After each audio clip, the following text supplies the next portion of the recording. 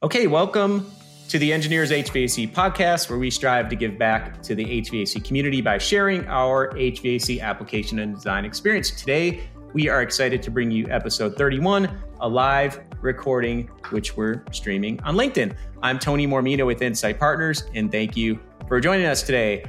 Our guest for this episode is the one and only Mark J. Fly, PE, who has over 40 years of experience as a researcher, consulting engineer, contractor, manufacturer in the HVAC industry. Currently, he serves as the executive director of the Norman Asbjornson Innovation Center and Laboratory at Aon Inc. in Tulsa, Oklahoma. In ASHRAE, Mark holds the grade of fellow and has been honored with the Distinguished Service and Exceptional Service Awards. He has been and is currently active on numerous technical committees, standing committees, and councils, serving on the Publishing and Education Council and as a trustee on the ASHRAE Foundation Board. He served as a director at large on the ASHRAE Board of Directors from 2014 to 2017. He has also been active in the HVAC Industry Trade Association, AHRI, serving on the Board of Directors from 2012 to 2016 as section chair for Unitary Large Equipment and Air-to-Air Energy Recovery. Mark has also participated in the AHRI Technical Committee on Sound and the Unitary Sector Leadership Council. He is currently serving on systems steering committees. Wow, I'm exhausted just reading that. That's a lot of stuff. And what that tells me is Mark's a big deal in the industry, so please ask questions. This is a great opportunity if you have any. The title of today's presentation is Pushing the Boundaries of HVAC Efficiency. We're going to look at the current technology and what's next. What do we need to do to increase efficiency? So Mr. Fly will share his insights and on the challenges associated with regulations, their compliance metrics, and how they often manifest unintended consequences. I think we've seen a few of those. As we strive to lower building energy and carbon consumption, we must raise the bar on energy efficiency. In this presentation, Mark will discuss the future development of performance maps for all types of equipment and the better incorporation of control and operation sequences into modeling software. Ultimately, the goal is to reduce the whole building energy and carbon use, which requires the reliance on whole building energy modeling combined with continuous commissioning to ensure continued efficient building operation. We encourage questions and would love for this to be interactive, so please put any questions in the chat. We will gladly respond. This does qualify for PDH credits, so please email me. I'll put my email up here in a minute, and you could also, if you're watching this on YouTube or listening on our podcast in the future, you can always find my email address in the description of the video and or podcast. Mark has also shared his slide deck with us, so please email me if you'd like a copy of that. This recording will be available on our podcast called the Engineers HVAC Podcast, and there is a QR code in the upper left corner if you would like to connect. And we are thrilled again to have Mark Fly join us today and share his experience in the HVAC industry. So please sit back, relax, enjoy this insightful and informative discussion on pushing the boundaries in HVAC efficiency. Okay, so I'll turn it over here to Mark, and I can't wait to see what you have to share with us today. Let me get my screen shared here. Give me just a second.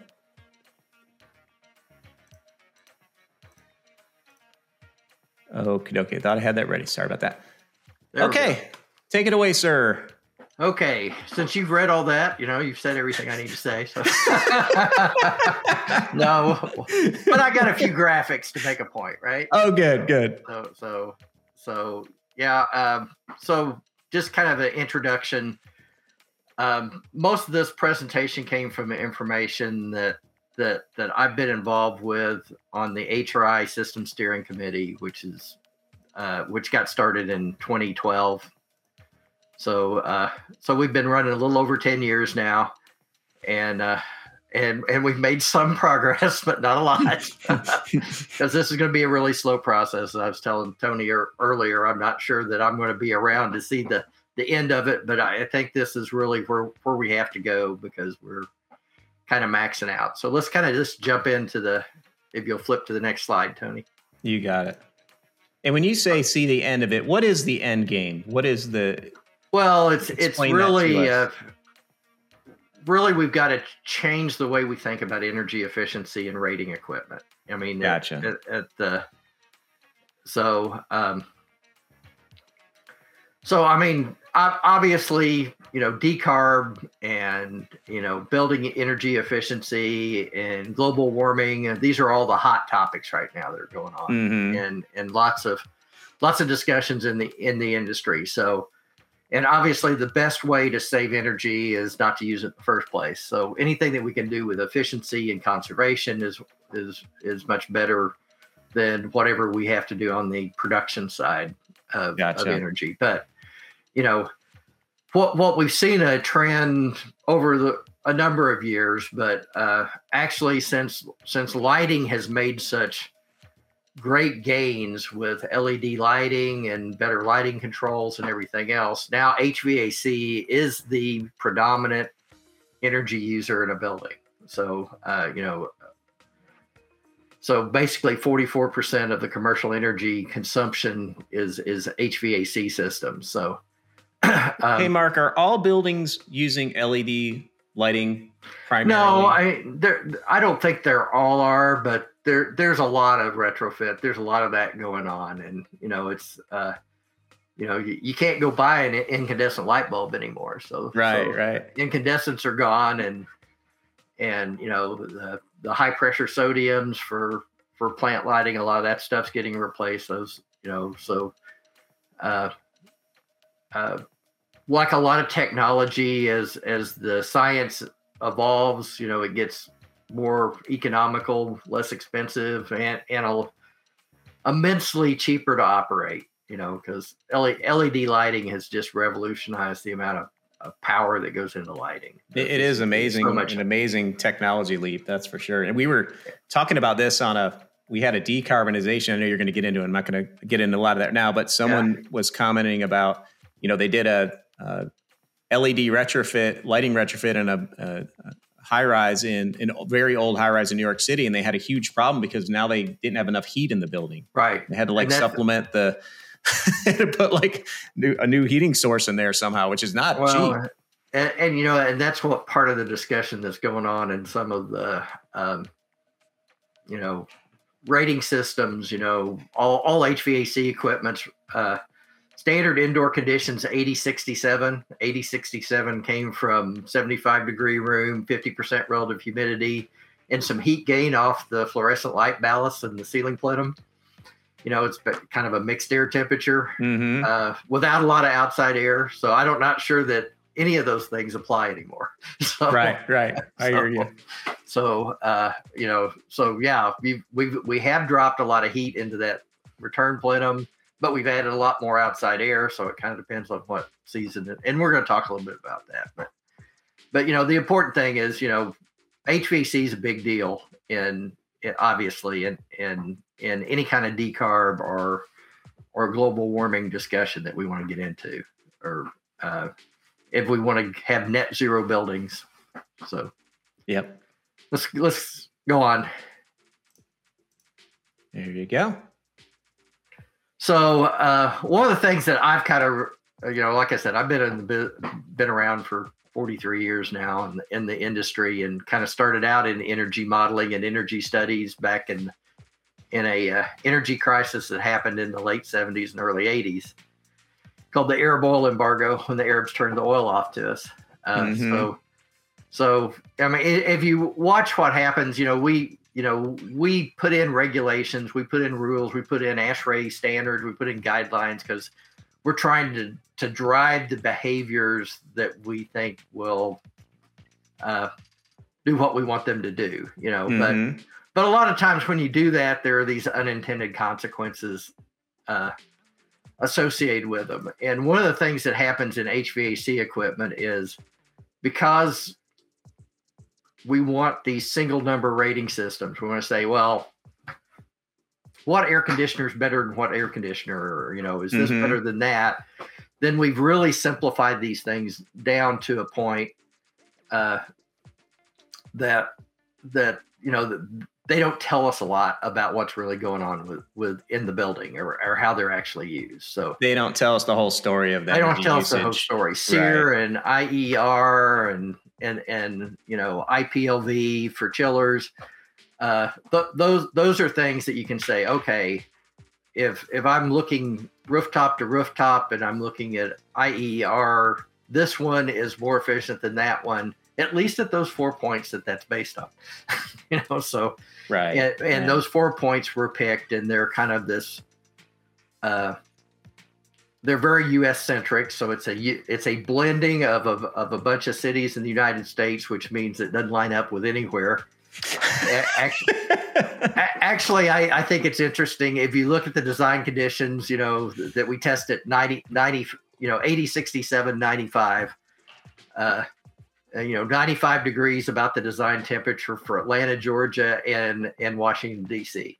So, right. The headquarters of ASHRAE and the capital of our country seems to be what set our rating That's system. The rating system. Yeah. Our rating system. So we have these simplified metrics. We also want to make sure everybody's following the rules. And so we want to crank down the uncertainty on these metrics and measure things very accurately. And a lot of this stuff is hard to measure. I mean, when you're looking at especially moisture content in air, what's your relative humidity, what's your wet bulb temperature, what's your humidity ratio, however you want to express that. That's a difficult quantity to measure and calculate with any great degree of accuracy. Today, we still pretty much use the technology of a wet cotton sock on a thermometer to measure humidity. That is the most accurate way to do it today. That's wet bulb if you're new to the industry. That's wet bulb in case you're new to the industry. That's wet bulb temperature. We used to sling them around on a thermometer with what we called a sling psychrometer, do this. And we did it last time we did a presentation on that. Someone posted a picture of a sling on our sling psychrometer. And everybody thinks that's that's old and out of date. Well, that is way more accurate than any relative humidity sensor, solid state relative humidity sensor you can go out and buy. There's interesting. I didn't know that. And so in our lab inside the chambers, we have a high precision RTD that'll measure, hundredths of a degree, but it's got a cotton sock sitting in a pool of distilled water and a fan blowing over it to measure wet bulb. This is state of the art lab things. And we're, we'd all like to go to, and actually that's kind of a pain to maintain and work. And all the techs have to change their socks every morning, right? Right.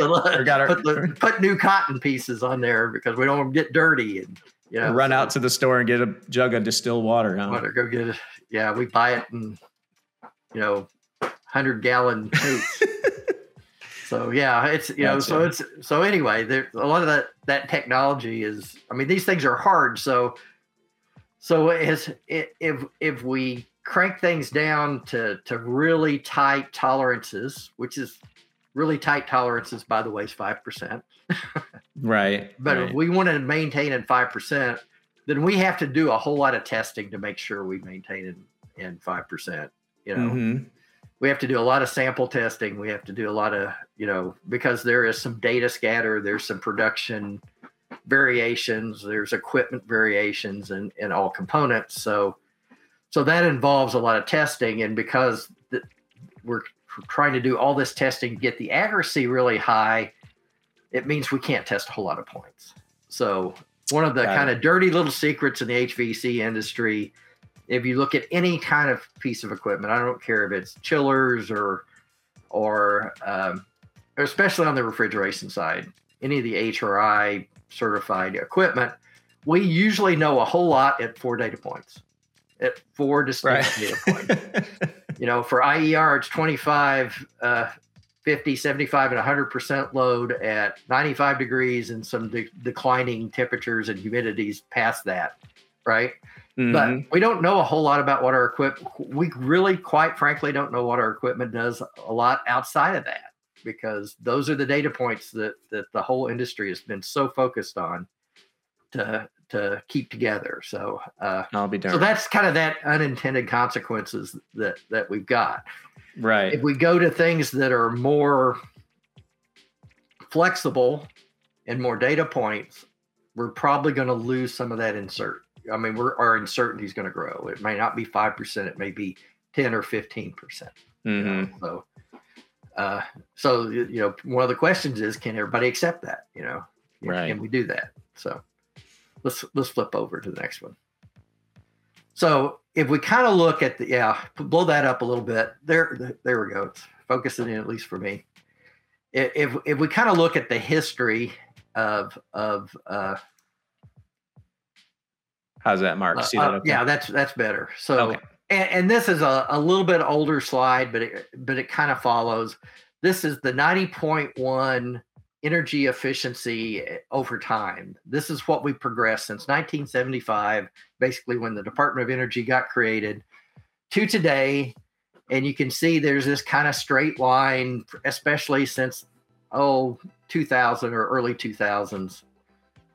It follows kind of the same slope of line as we go. But you're also kind of noticing that things are kind of flattening out. Now, pop the next slide up and we'll talk about some different type of equipment.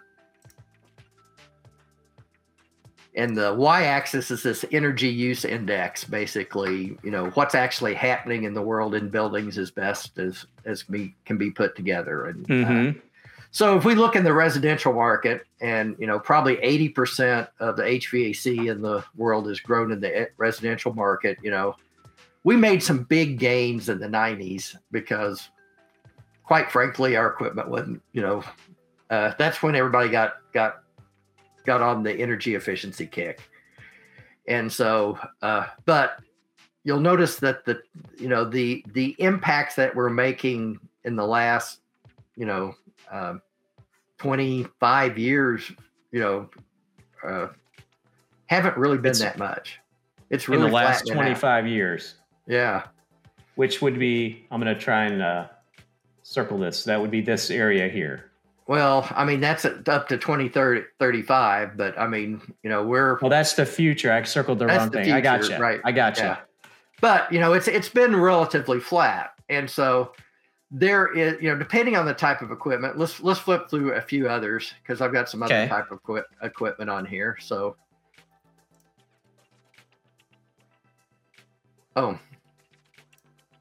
there's 3-ton residential. There we go. 10-ton rooftop right here. So 10-ton rooftop unit there again, we probably didn't get to the higher efficiency. And this is really kind of the highest efficiency equipment on the market. It's kind of what's represented here. In this purple line here. This purple line here. Which I'm going to trap like right here. Okay, gotcha. Yeah, but if you kind of look at that, now we're kind of above what the intended effect of 90.1 was supposed to be. So, and the next couple ones are, pop the next one up. Okay, so 3-ton residential, 10-ton rooftop, and then we've got. And now we've got a 150-ton air-cooled chiller. Right there, gotcha. Yeah, and notice that in 2015, that's basically gone flat. Yep. So. What is the dotted line there representing? I'm not absolutely sure because this is my slide. Maybe that's as good as we can get. I don't know, but yeah. I mean, one of the things that we talk a lot about in the System Steering Committee at HRI is that there is a theoretical maximum tech, or a practical max tech on this, and sure.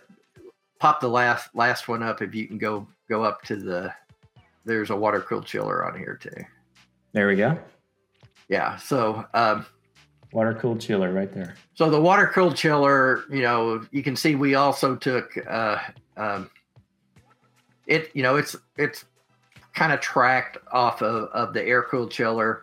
Yeah. Both the chillers have kind of almost flatlined. So in chiller technology, we are very close to max tech. So if you look at a water-cooled chiller today, if you look at the top of the line water-cooled chiller today, the approach on the suction to leaving water temperature is close to 1 degree. The approach on the condenser side, the condensing water temperature to the saturated condensing temperature is about 1 degree. If you want another, if you want to get a half a degree, you're probably going to have to put 100 times more copper in that unit, and you got half a degree. You haven't increased the efficiency of that machine hardly any at all. Right. So it's the law of diminishing returns. It's just at that point. Law of diminishing returns. So if we're going to stay with vapor compression, unless somebody can, unless they can come out with the new LED light that is incredibly efficient at cooling air, so much better than we can with compressing gas. Right. We're at max tech. So, right. So where do we go from here? So where do we go from here? Right. You're just talking about exchanging energy, and you can only, Mr. Owner, if you want this extra, 0.1% of efficiency is going to double the price of the machine. So you're at that point. Double the price of the machine. And what, crazy. How are we getting, how much carbon are we saving? How much closer are we getting to net zero? Right. By doing that, we spent a whole lot of money. We didn't really get a whole lot of things out of it. Right. And exactly. And how much carbon did it take to mine all that extra copper that I had to put in there? And, so you've got this life cycle cost, this end use cost that you've put a whole lot more materials in there, and you really haven't got a lot of gain out of it. So I think we squeezed all the juice out of that turnip we can with the water cooled chillers. So the next slide is even an older slide, but this was done by Pacific Northwest Labs, and you look at it, it was done probably 2015 or so, but the trend has been it's the same slide, it's the same type slide track you've seen, but they projected, and a lot of us are talking about we want net zero buildings, and 2030 is a very popular one. Everybody'd like to do it quicker, but I mean, look at the slope of that line. And remember what that equipment looked like. That equipment's going to flatten out, and we've got to pick up the slope of the line. We've got to move forward from today. We've got to, and by the way, we didn't follow that line starting in 2015 either, so it's even a tighter slope. We've got to really pick it up if we're going to actually have some net zero savings, from the equipment side that we can drive from that equipment side. So I mean, let me ask you this. What this is telling me is that we can't get there from here. We can't, right? I get it. Let me ask you this, because I, for me, it's all about the HVAC side of it. But like, we're getting picked on because we're the highest energy user. It's an easy target.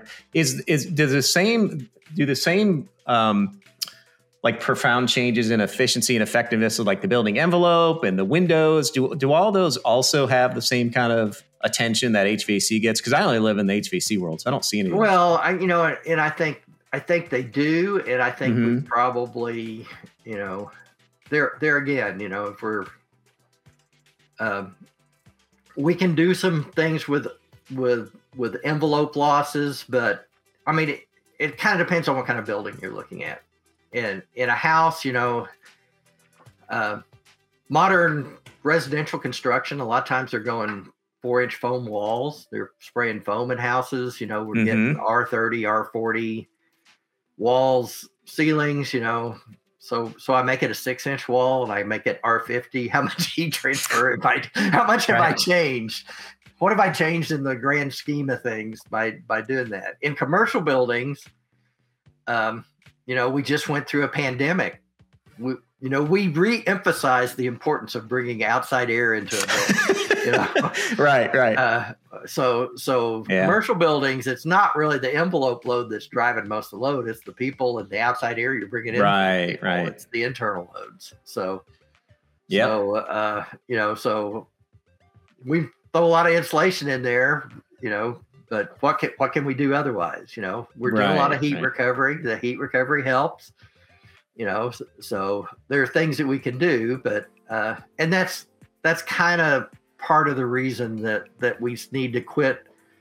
We get so focused on just HVAC and comparing, how many watts does my LED light take? I can do a 100-watt light bulb with a 7-watt LED bulb. Wow, that's cool. you know, right. Cause we're hooked up to the meter. We're actually pulling in the energy. Right. So they're not yeah, I get it. Yeah. But, you know, Totally. But if you turn that light off, it uses 0 watts. So, you know, if you leave all your lights on in your house 24/7, then no, you're not necessarily doing the best you can do, right? You're not driving. You're describing my house. Well, unfortunately. Kids, right? So that's not really true, but I just to make that. Yeah, but anyway, so when you got teenagers, you have you have only so much control. So right. You walk around the house, turn lights out all the time. That's right. So you know so this is kind of the why. This is why we need to start doing something different, because just looking at EER, SEER, IER, IPLV isn't going to cut it anymore. Got it. So, and that's a big change. It's a big change in mindset for the industry. It's a big change in mindset for regulators. You know, we have a lot of inherent mistrust among each other. You know, right. The energy advocates don't trust the manufacturers. The engineers don't trust anybody. You know, right. The owners all think that, you know, we're just all running the price up so that we make more money. So, you know, it's we got to cooperate and get this stuff going together. So right. And if we can make the equipment, you know, more efficient in a way that the ROI is there and it's not much more expensive, it's in our interest to do that. Like, we want to do that. That's what we want to do. Right. And I think our industry has done an amazing job of, it's very competitive, and many people may not understand that who are not in the equipment side, but we would love to have a piece of equipment that's minimally more expensive, but is way more efficient than the competition. I mean, that's like the holy grail of, you know, equipment sales. So, it's really difficult. And especially today, it's like we've kind of maxed these things out. It seems, I mean, I'm sure there's more to get out of it, but you know what I'm saying? So there's a little bit more, you know, and if you kind of look at that future, if we went back a few slides and looked at future view on like unitary equipment, you know, there's a few more steps there that can be made. Yeah. But you know, three or four more steps, we're going to be done. Yeah, we're going to be at that point of diminishing returns, and we're going to be where the chiller guys are. Now, you just can't throw that much more condenser. We're going to be flat lines. Yeah, exactly. You know, the equipment's getting bigger and bigger. It's getting more and more expensive. You know, we're putting greener and greener and more expensive refrigerants in it. You know, all kinds of. There's a lot going on right now in the industry. For sure. So, blow that slide up again. And this is some of the work that's been done in ASHRAE 90.1 and some other different part. And this slide takes a little explanation, but the blue dots and the red dots basically are heating and cooling load in a typical commercial building. And when I say typical, they're, you know, 90.1 and the ASHRAE folks that have been working on this, and some of the laboratories and modeling guys that have been doing this have a multitude of different building types that they run in a multitude of different environmental conditions or climate conditions. And so I just kind of picked one that had it had superimposed on it an IPLV curve for a chiller, showing the design condition and the 4 data points. Okay. And where the building really operates at. So let me break this down for a second. So on the x-axis, we have ambient temperature, which is going from 0 to 100. To 100. And we have building load, power consumption. Building load, BTU. Building load, yeah, BTU. So basically just BTUs per hour, right? BTUs per hour, the HVAC load, basically. Yeah, HVAC load, you know, heating or cooling. And I picked this. Yeah, this one's for a zone 4, and I showed the zone 4 map. Zone 4 is yellow. That's that Washington, D.C., Atlanta, Georgia area right there. So in the yellow area here is the zone 4. That yellow arrow is zone 4. That's kind of what, that's a predominant controller on, that's kind of the average of the country. It's moderate temperatures with humidity. I mean, basically, so if you go Gotcha. out west, you have less humidity, so the climate is different. But if we look at something that's got latent load on it, we got humidity on it, and you look at the place we rate this equipment at, the things that we drive the equipment to be most efficient at, is not where this equipment is spending most of its hours running. It's right at the borderline edge. Matter of fact, the design cooling point, which granted is not weighted very heavily in IPLV or the design cooling point in IER or SEER weighted, but basically we're showing no hours in this particular building in this particular climate at that design cooling load point. Okay, so the IPLV integrated part load value, for those who don't know. Yeah. And then you see the green point, there's here. And then on the other side, you look over on the other side, there's the design heating point.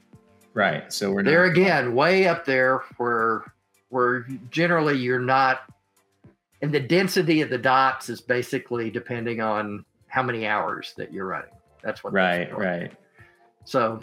And what this IPLV curve is showing is we're just barely touching the surface of it, and only at these 3 points and the design cooling, which is 25% of the of the equation. If I remember my IPLV right, it's way off the charts. So it's way off the chart. So yeah. Now, can you pick a climate where that might be in the chart? Yeah, but but if you look at all these and I've seen many of these charts, 20 one of the slides that I was looking to steal off of some of this stuff had 15 or 20 of these charts on there, but they all kind of look the same regardless of what you plot on there, and regardless of where you do it, it follows the same trend.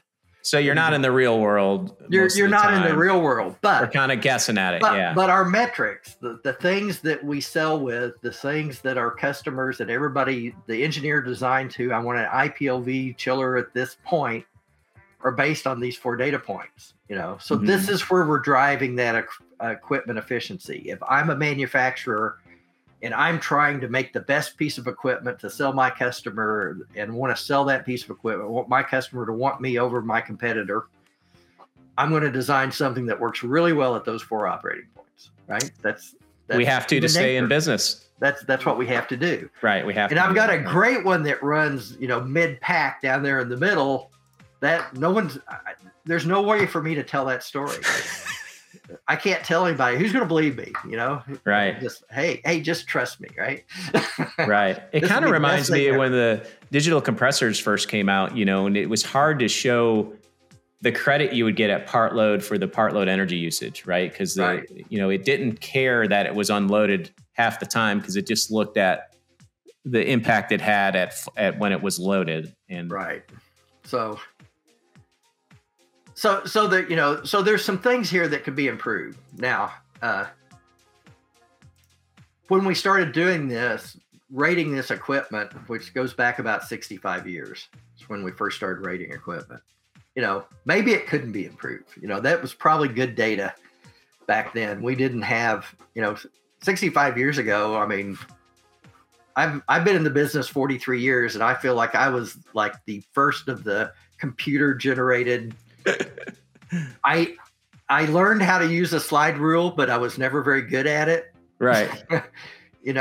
So I was the first of the calculator cripples, what we used to call it, what our professors used to call us, who all were slide rule guys. Mm-hmm. So they made fun of the calculator guys. They made fun of the calculator guys. Right. Look at that calculator. Gotcha. Look at that calculator. You're not doing real engineering. You're using that machine, right? And now no one uses a machine. They all use a spreadsheet, right? Right. So those 4 operating points, 45 years ago were probably state of the art, but we haven't really moved past that. So gotcha. So wow. So I think as far, in my opinion, and part of the point of what I try to tell people is it's not that we're making bad equipment. We're probably making the best equipment we can make, or we're getting very close to that. What I don't think we do a great job of is what we do with the equipment, how we operate buildings. I think we get pretty sloppy in that. Yeah. And and how we operate the building, and even to a certain extent how we operate the equipment, because we've been so focused on these 4 data points, we really haven't given a lot of thought or done a lot of testing or done a lot of research into what happens down there in the dark blue part of that cloud, or the red part of that cloud, where all the time's being spent. How much improvement could we do there? Because that's what really matters. That's where you're going to save the carbon. That's where you're going to save the energy. That's where you're going to lower the people's utility costs. Because that's where we're living. That's where we're living. That's where life is. So what do we need to do to make that happen? So I don't remember how many more slides I got on why. So I have to keep going. Okay. So all right. What do we have to do to make this happen? So basically we live in like I was talking about, we live in a data rich world. We can be data rich. We have so much data, we can't look at it all. Right. Right. I tell people, I give lab tours when I'm in town at our lab. We have 200,000 data points in our lab. Gosh. You think anybody can look at 200,000 data points? But I can record them.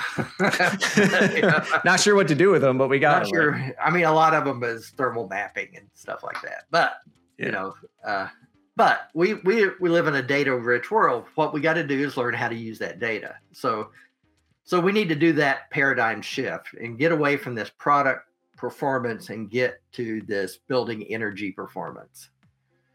And so we're living down there in that product performance green highlighted band of that pyramid. Right. And so what we need to understand is, what are our energy needs? What do we need to run the buildings? What do we need to run the world? Mm-hmm. How are those used? How do those needs get met by equipment? And then at the end of the day, what we're striving for is, how do we make buildings that burn less greenhouse gas, use less carbon, right? That's the goal. That's the goal, right?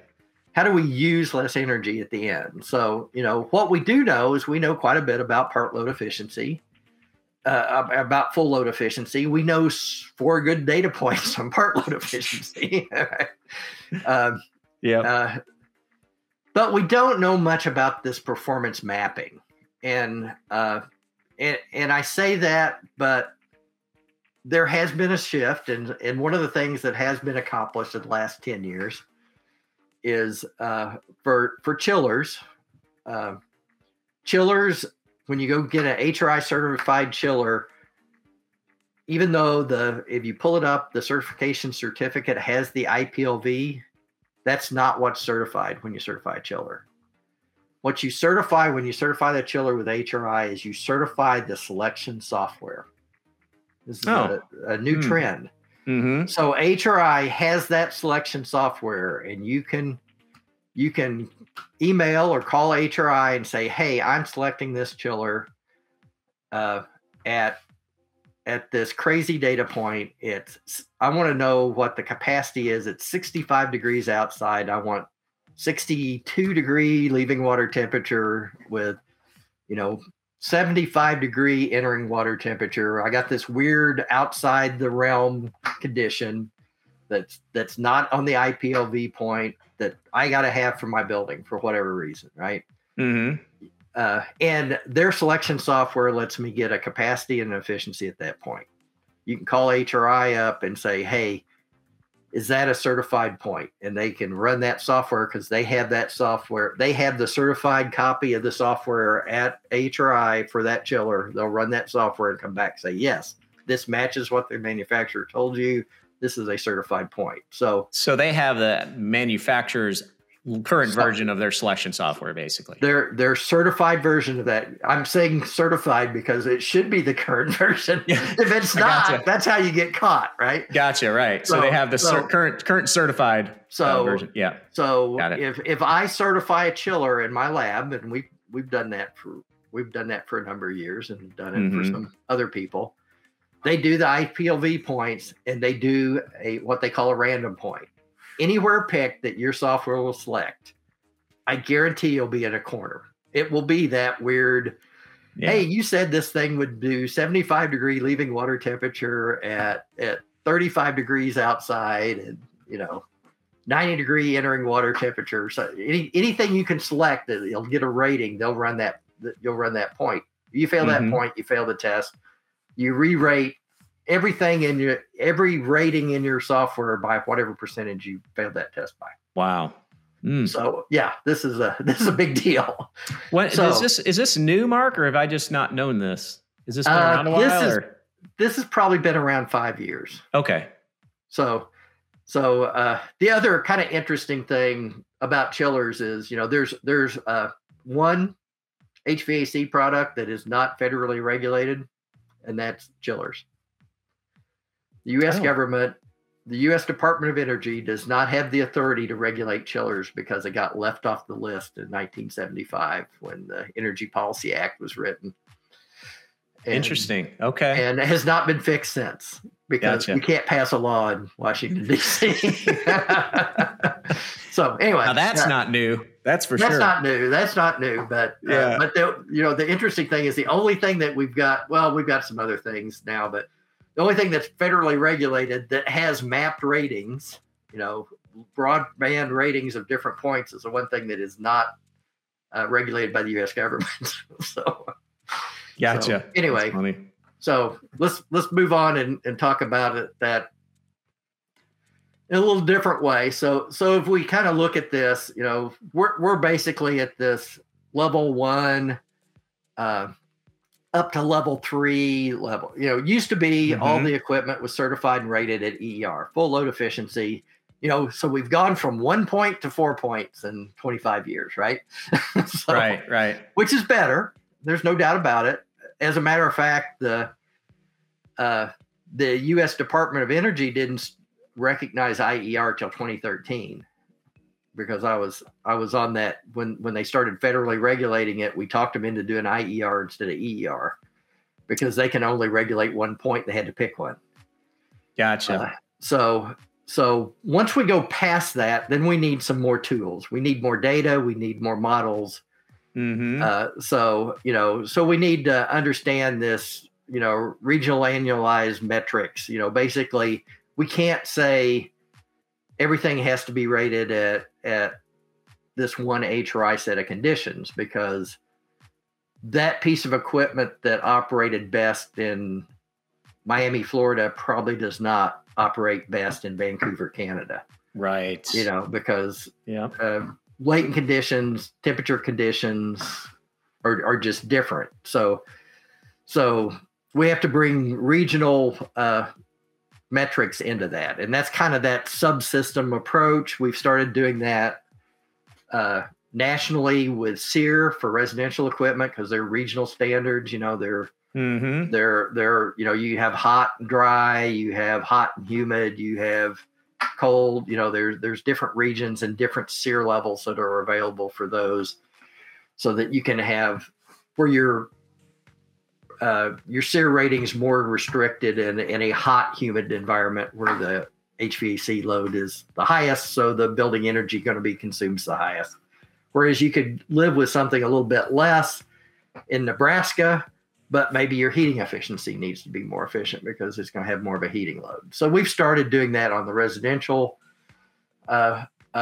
methods. Now, quite frankly, from a manufacturer standpoint, it's a nightmare because I don't want to have to get involved in bootlegging units from Minnesota to Texas. Oh my gosh! Because then how do you control where stuff goes and how do you control? It's crazy. I built the Texas edition. I built the Vancouver edition. I built the Florida edition. So that's kind of a nightmare. But we did you could regulate it that way. You could do it. Yeah, our last podcast we did was on the new SEER 2 and EER 2 and HVAC 2, and I set it up. So I gave myself, a week or two to kind of put it together because I was unfamiliar with them. And about halfway through it, I was like, oh my gosh, we need to cancel this. This is way too complicated. I don't know if I'll be able to explain it. And so I did the podcast and I asked a couple people, what'd you think? They're like, I think I'm calling you when I have a question, or I think I'm calling the manufacturer. It's just so confusing. And for the, I can't even imagine for the contractors and engineers how hard that is to keep track of. But yeah. So anyway.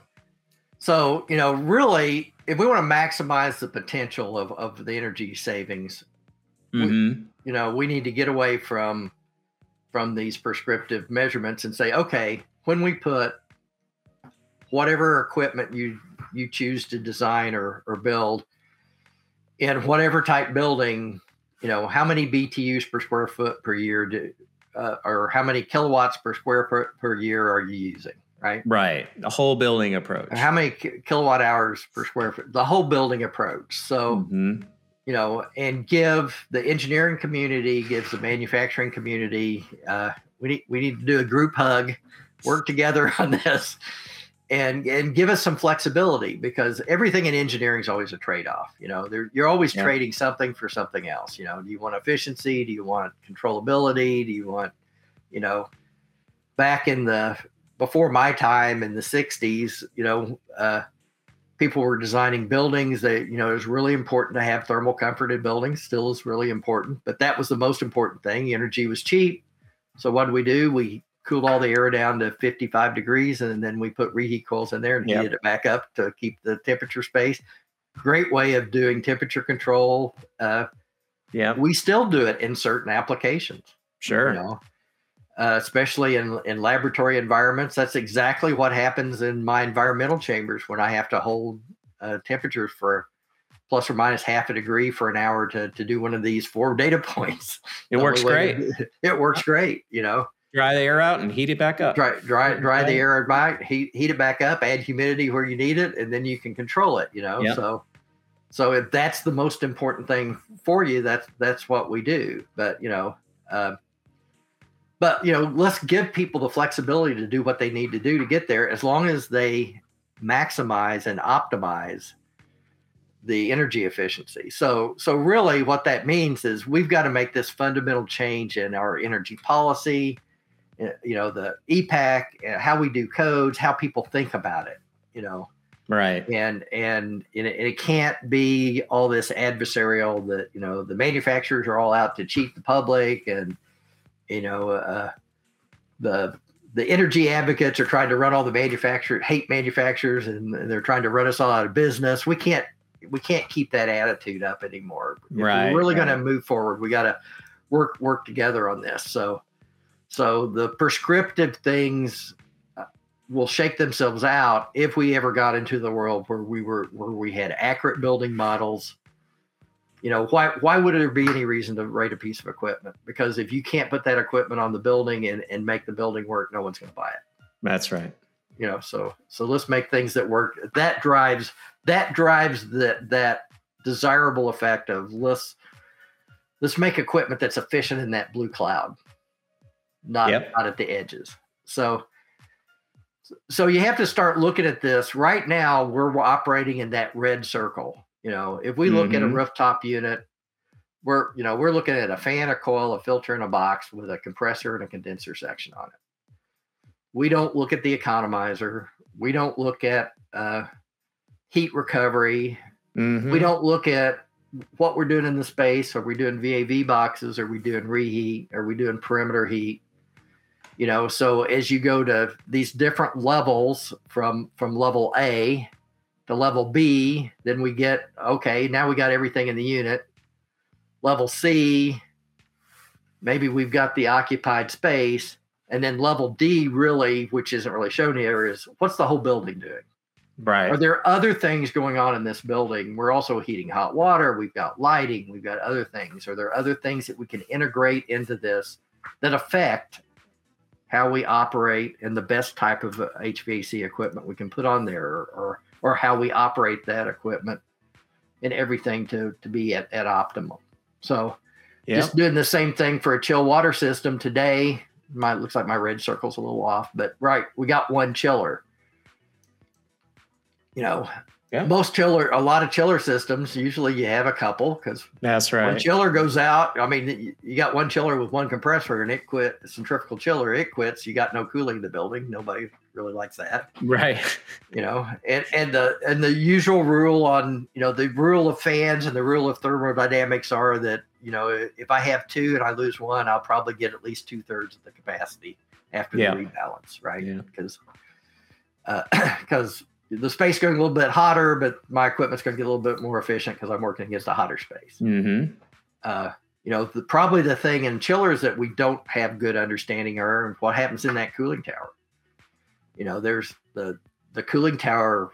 There aren't IPLVs for cooling tower part load efficiencies. They're just kind of things that run water and have fans, Mm-hmm. Not a lot of attention paid to it, but you still get that same level, then, the other levels, then we have to take in the air handlers and then we have to take in again. Right. So, yeah, the cooling towers don't get a lot of love. That's for sure. They don't get a lot of love. So, right. So how do we get there from here? Well, first it kind of goes back to building energy modeling and Energy Plus which used to be called was DOE's code-based system that goes back to the 70s basically, and they have several of their evolutions. They have a thing called Open Studio. Most energy calculation software is based on Energy Plus. There's been a lot of work on that on buildings, but the equipment side of that is sorely lacking.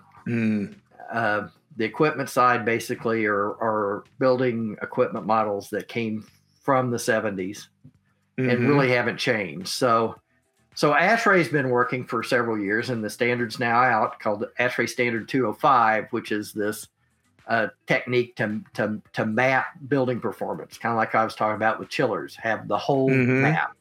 So how do we do that? And I'll talk a little bit about that.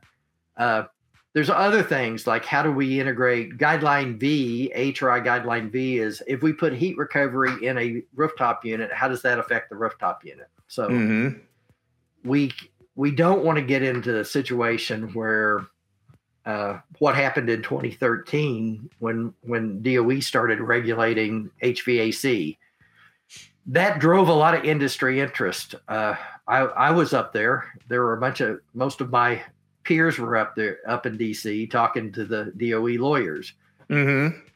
Because when they decided that, hey, we have the authority, we're done with incandescent light bulbs. We've done that. That was part on the EPAC list of 1975. We've done with motors. Now it's time to tackle HVAC. And so the Enforcement and Compliance Division was, one engineer, one administrator, and about a dozen lawyers. So they're taking. That's perfect. Well, I mean, it's the truth. Yeah. And so we're taking industry practice, and we're going to write it into law. So, well, who does that? The lawyers, right? Right. They put it in the Federal Code of Federal Regulations. They made a minor change. They said, okay, we need you to certify and test. In HRI, we work on what we call basic model groups.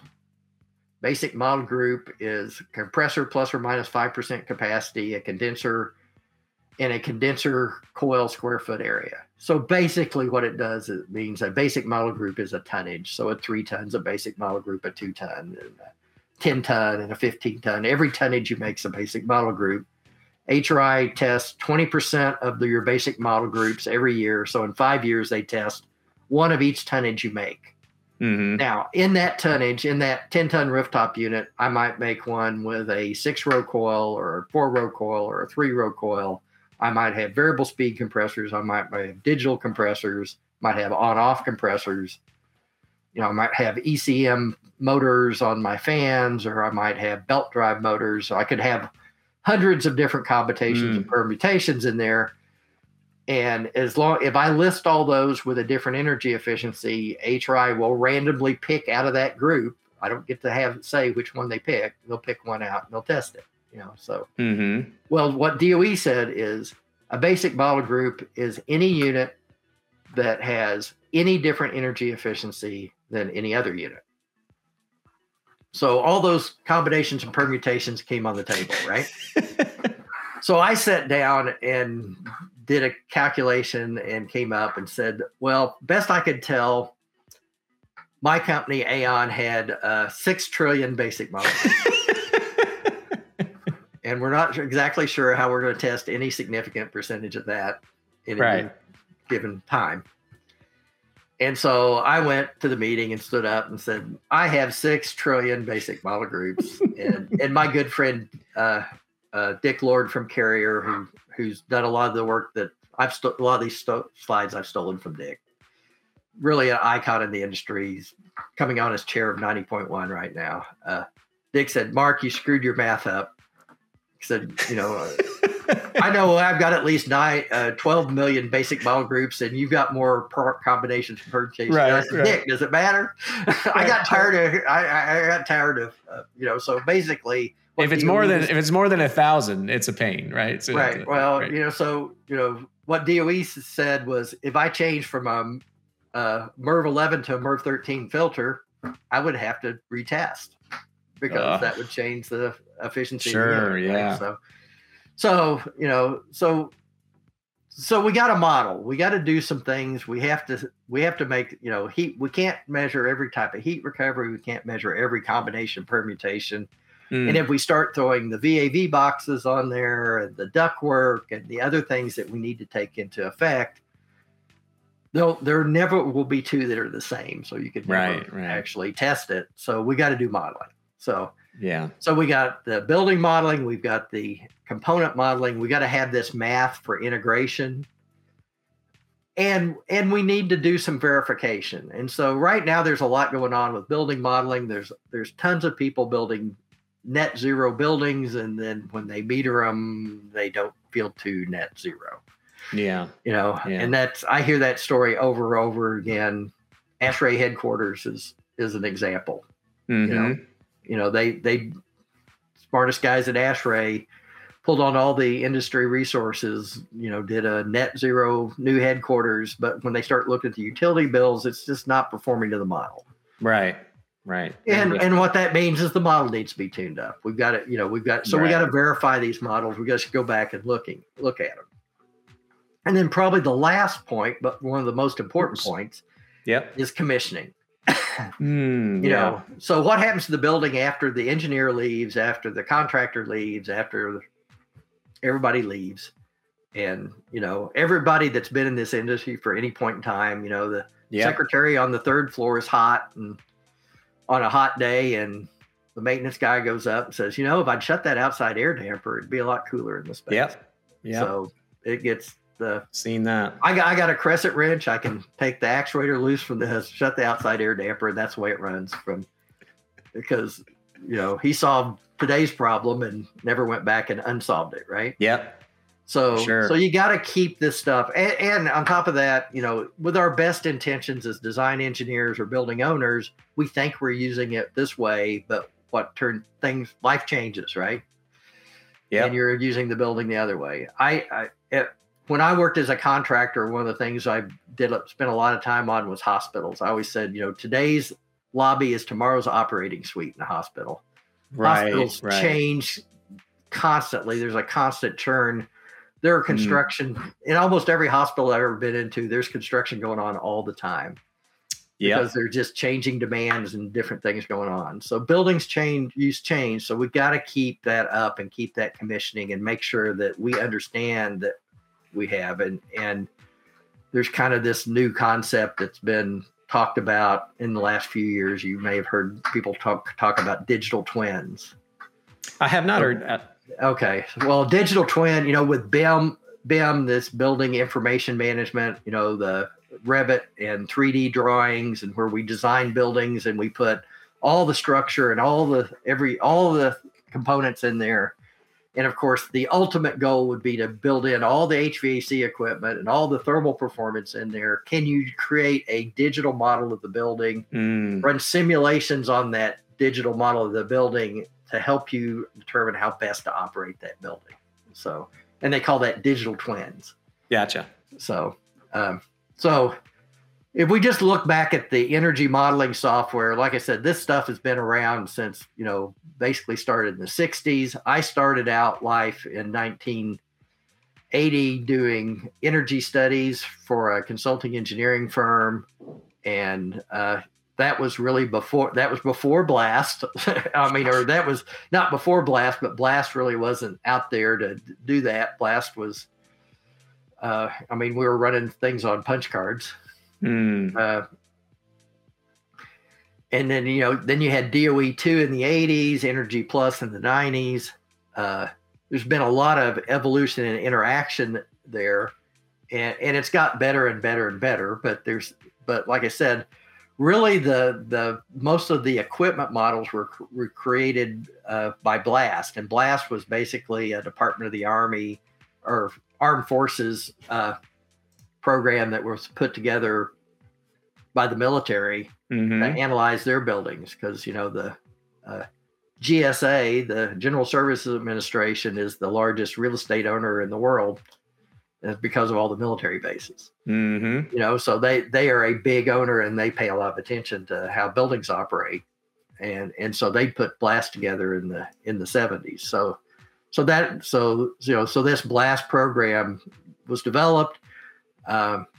Some of the people you probably know, Dave Kniebel, who retired from Aon a few years ago. Dave was involved in a lot of the early energy modeling.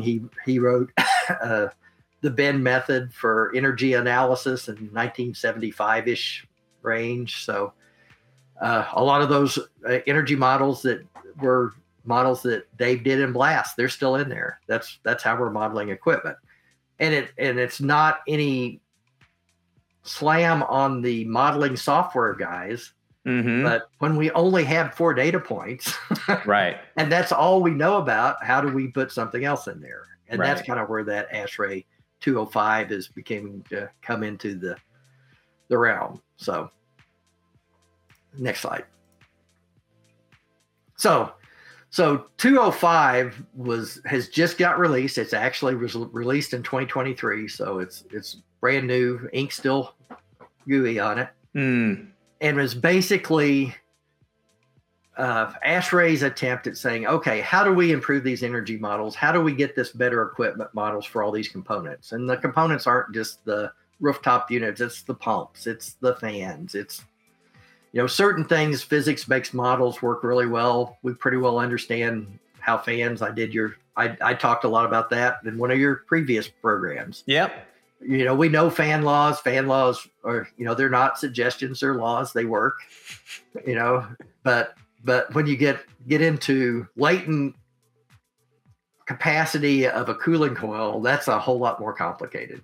Right. It's I can't write a bunch of equations for doing that. So ASHRAE 205 was a way to say, how can we get this map data? How can we encourage manufacturers to get us this map data so we can improve our energy models? Well, I don't want to give my program to Carrier Train in York so that they can reverse engineer and figure out exactly what I'm doing, because there is some competitiveness in the market, and we all want to have our own, own intellectual property. But maybe I could develop a table of my performance. That doesn't tell you how I got there. You can't massage it and necessarily tell how I got there, but you can tell what it is. So what 205 really is these performance tables at these wet bulbs, at this wet bulb, this dry bulb, this indoor, this outdoor condition. So they're multiple dimensional tables. What's the capacity and the efficiency of that piece of equipment or that component? How much power does it use? How much capacity does it use? So if you look at all this, these are some of the tables out of the 205 committee. Areas of concern. We've got 4 data points on that chart right now. So and so they're trying to say, okay, well, if we filled in this middle point and you see this kind of grid of things, of course, the red ones are things that are not possible past the saturation line on a psych chart. Yeah. But if we looked at the blue and the green ones, if we had in there, was that good? And then sometimes they operate in the purple and the red. Maybe we need to expand it into there. So that's just part of the discussions that have gone on in 205. But, basically they're looking for people to put these maps together. And quite frankly, how we're going to put the maps together is we don't have the industry or the world doesn't have enough test lab time. We will never get there to run all those conditions. Right. What we have to do is be able to take a piece of equipment or 2 or 3 pieces of equipment across our product line, run it a bunch of different conditions, make sure that we have computer software and our own computer modeling that will match those, And that's where, and it might not be within 5%. That's the other problem that we may run into as we get into this, but maybe 10% is better than nothing, right? Right. Maybe we get 10%, maybe we can get 15, whatever it takes. We could run those, develop these models, and then check them at different places with different pieces of equipment. Then the models, the internal software that I don't want to give to anybody else because it's my intellectual property, I can create this map. And then the energy programs will just do linear interpolation in between the data points on this grid.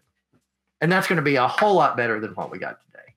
Right, for sure. Because today you can't take IPLV or SEER or EER and put it in an energy modeling. It doesn't mean anything. Right.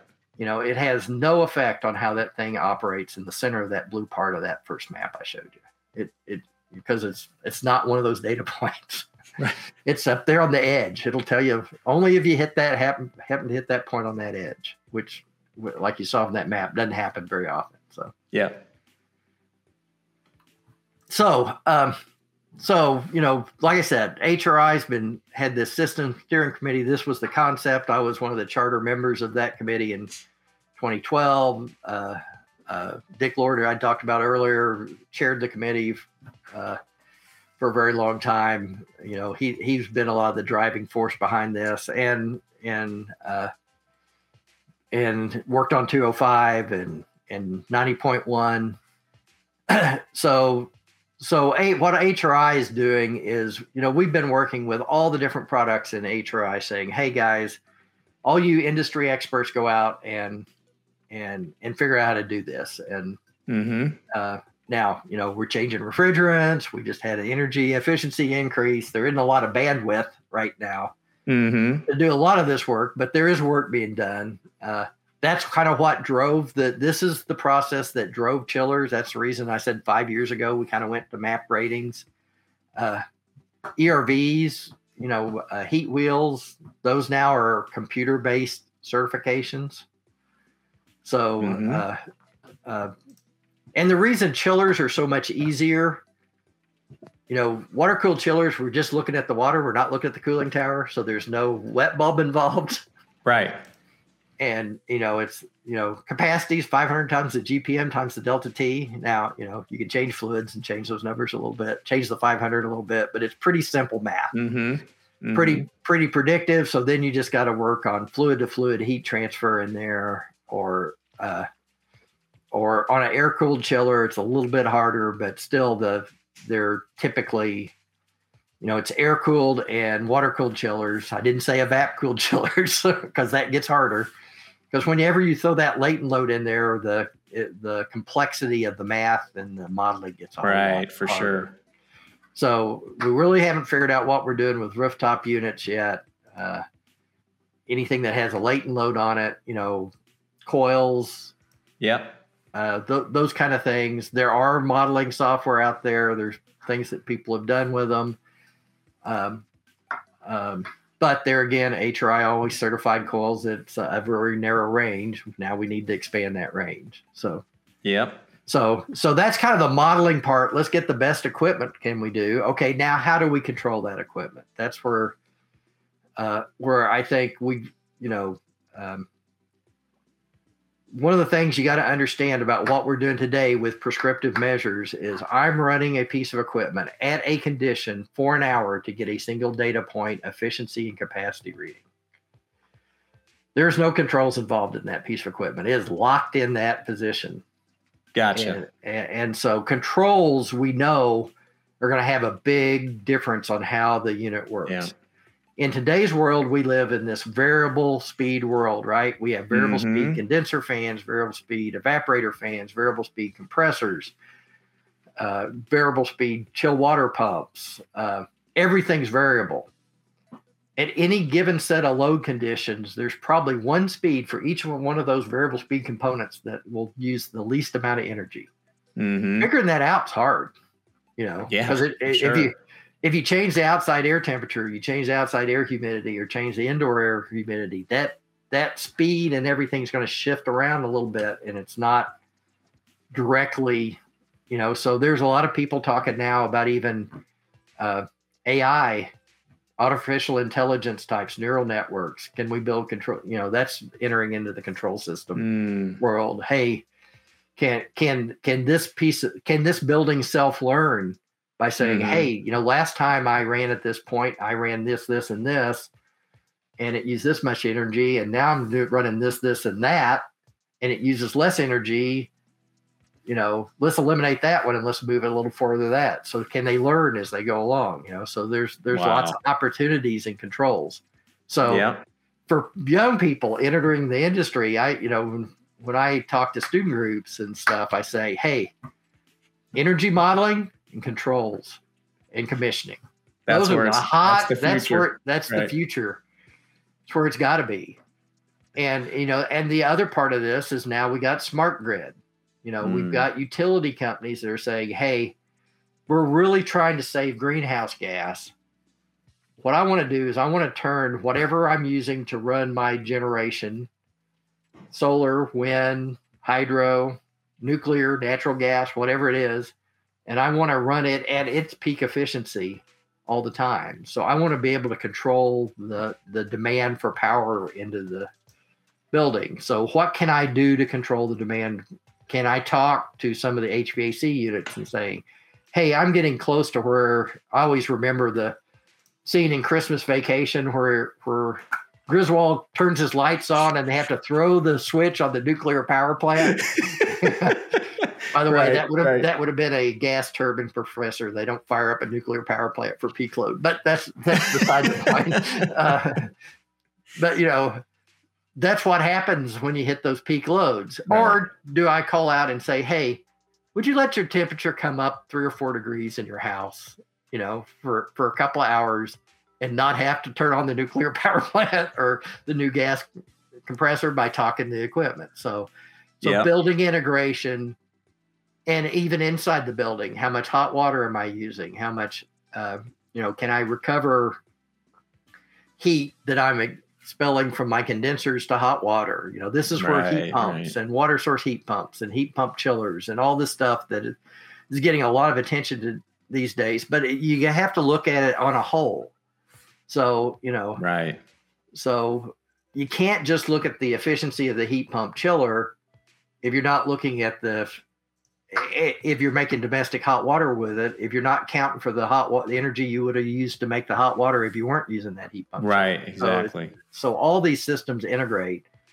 And one of the many committees I've served on at ASHRAE was the Tall Buildings Committee. I always called it my play committee because how many tall buildings does anybody get to build? But But they're really cool when somebody builds them, and they're incredibly mechanically complicated to build a 100-story building.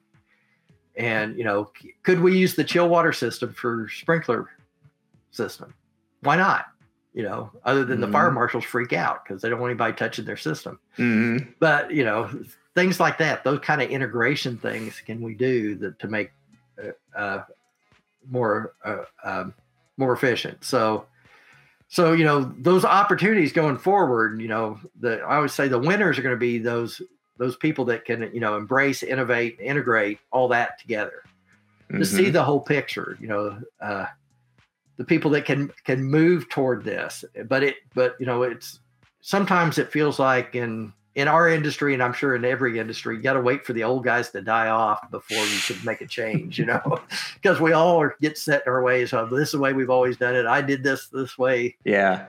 So many years ago, but this is a big change from changing from these prescriptive, and the interesting thing is you look around the systems steering committee at HRI, it's a bunch of old guys, right? Yeah.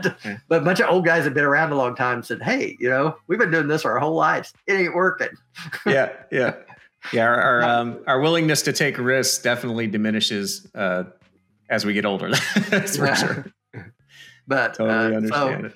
So, there's lots of things to do there. And then we have to convince everybody to, if we do this, we will save energy. Trust us. You don't have to write a law. You don't have to.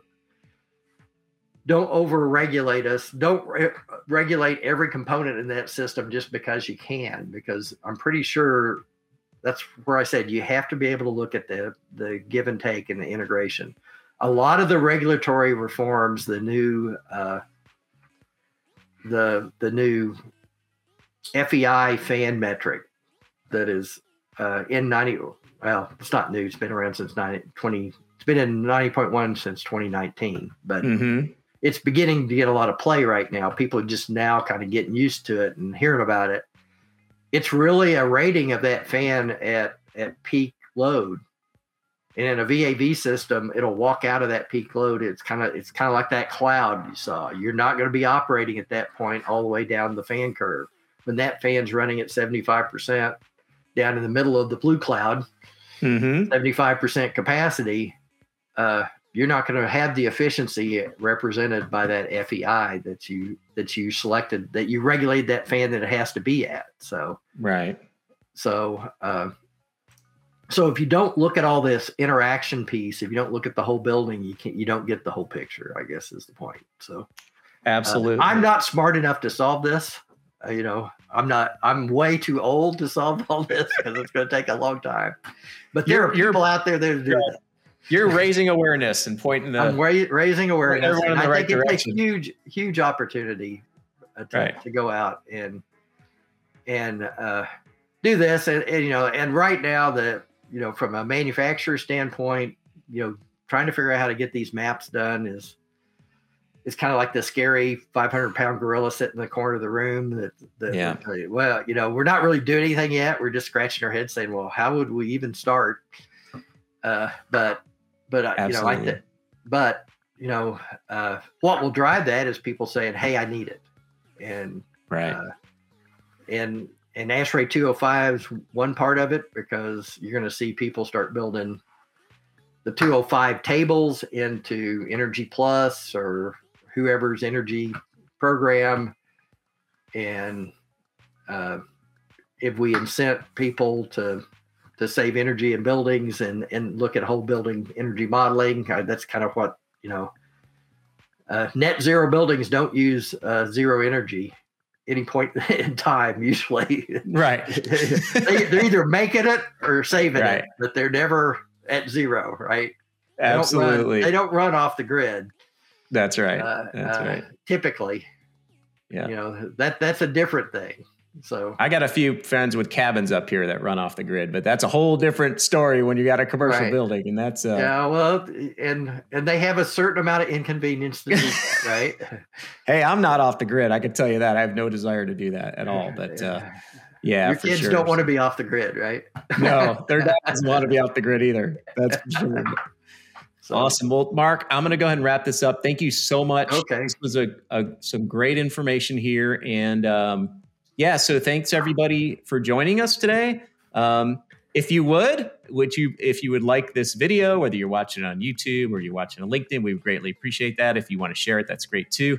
You can get your PDH credit at my email address or your PDH certificate at timormino@insightUSA.com. If you'd like to connect to our podcast, you can zap the old QR code in the upper corner there, or reach out to me and I could send you the link to the podcast. And Mark and I will stick around and answer a few questions here. But thank you all so much for joining us. And thank you, Mark, for the great presentation. All right. Awesome. You did a great job. There's one question in the chat here. This is the hard part. I don't know whether I'll be able to answer all the questions. No, there's just one here real quick. It says, Eric is asking, is there a tool available that can use hourly building load data, say from eQuest, to select equipment such that the load matches the IPLV or efficiency curve?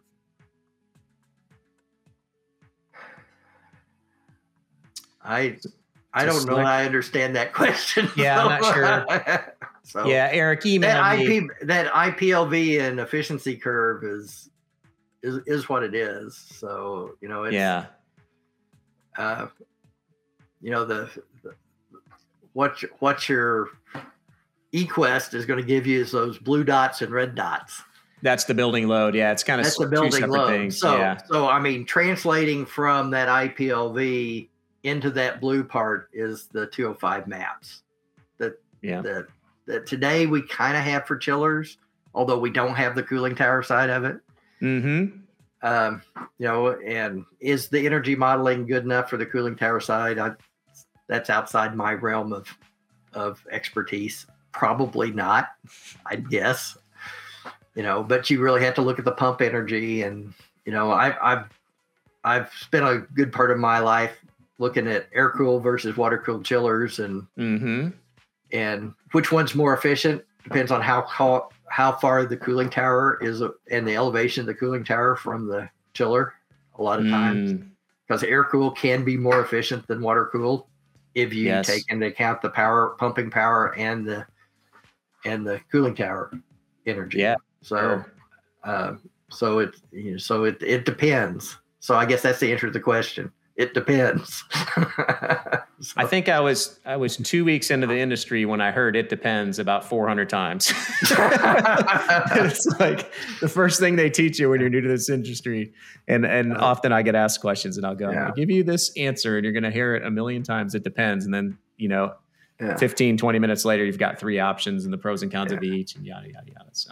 I mean, the really important part about the modeling, the thing that we got to get the guys that are working on modeling is we've got to validate the models against real buildings. So we need to we need to model buildings, we need to build buildings, we need to feed the weather data, hourly weather data recorded on that building back into the model and see where we have deficiencies and keep working on that. And so, the building modeling guys aren't done, and I've always said, in my career, me and Dave Knievel, who you probably have met, really smart guy, but Dave's been a modeler. He was an early modeler, worked on Blast, and I've said I've had a lifelong argument with Dave because he keeps saying that my reality is wrong because it doesn't agree with his model. And I keep saying his model's wrong because it doesn't agree with reality. But that's right. But there's a lot of that goes on, and reality has data scatter in it. I measure it 4 times, get 4 different answers within a range. Yeah. Hopefully. Yeah, often I'll be on a job site and we'll all have our own little meter. We'll be reading some point and we'll all have a different point. One guy's way out here, one guy's way out here, and the 2 are kind of close enough to say, okay, we guess it's... It must be in here, right? Yeah. So it's... Awesome. Well, great. Right. Well, no, the modeling guys can get you to the 6th decimal point, but I'm not sure it's right. Exactly. So, okay. Good. Well, thank you, Mark. If you can hang out here for a few minutes... Sure. And we appreciate it. And thank you all again so much for joining us. We appreciate you. We'll catch you next time. All right.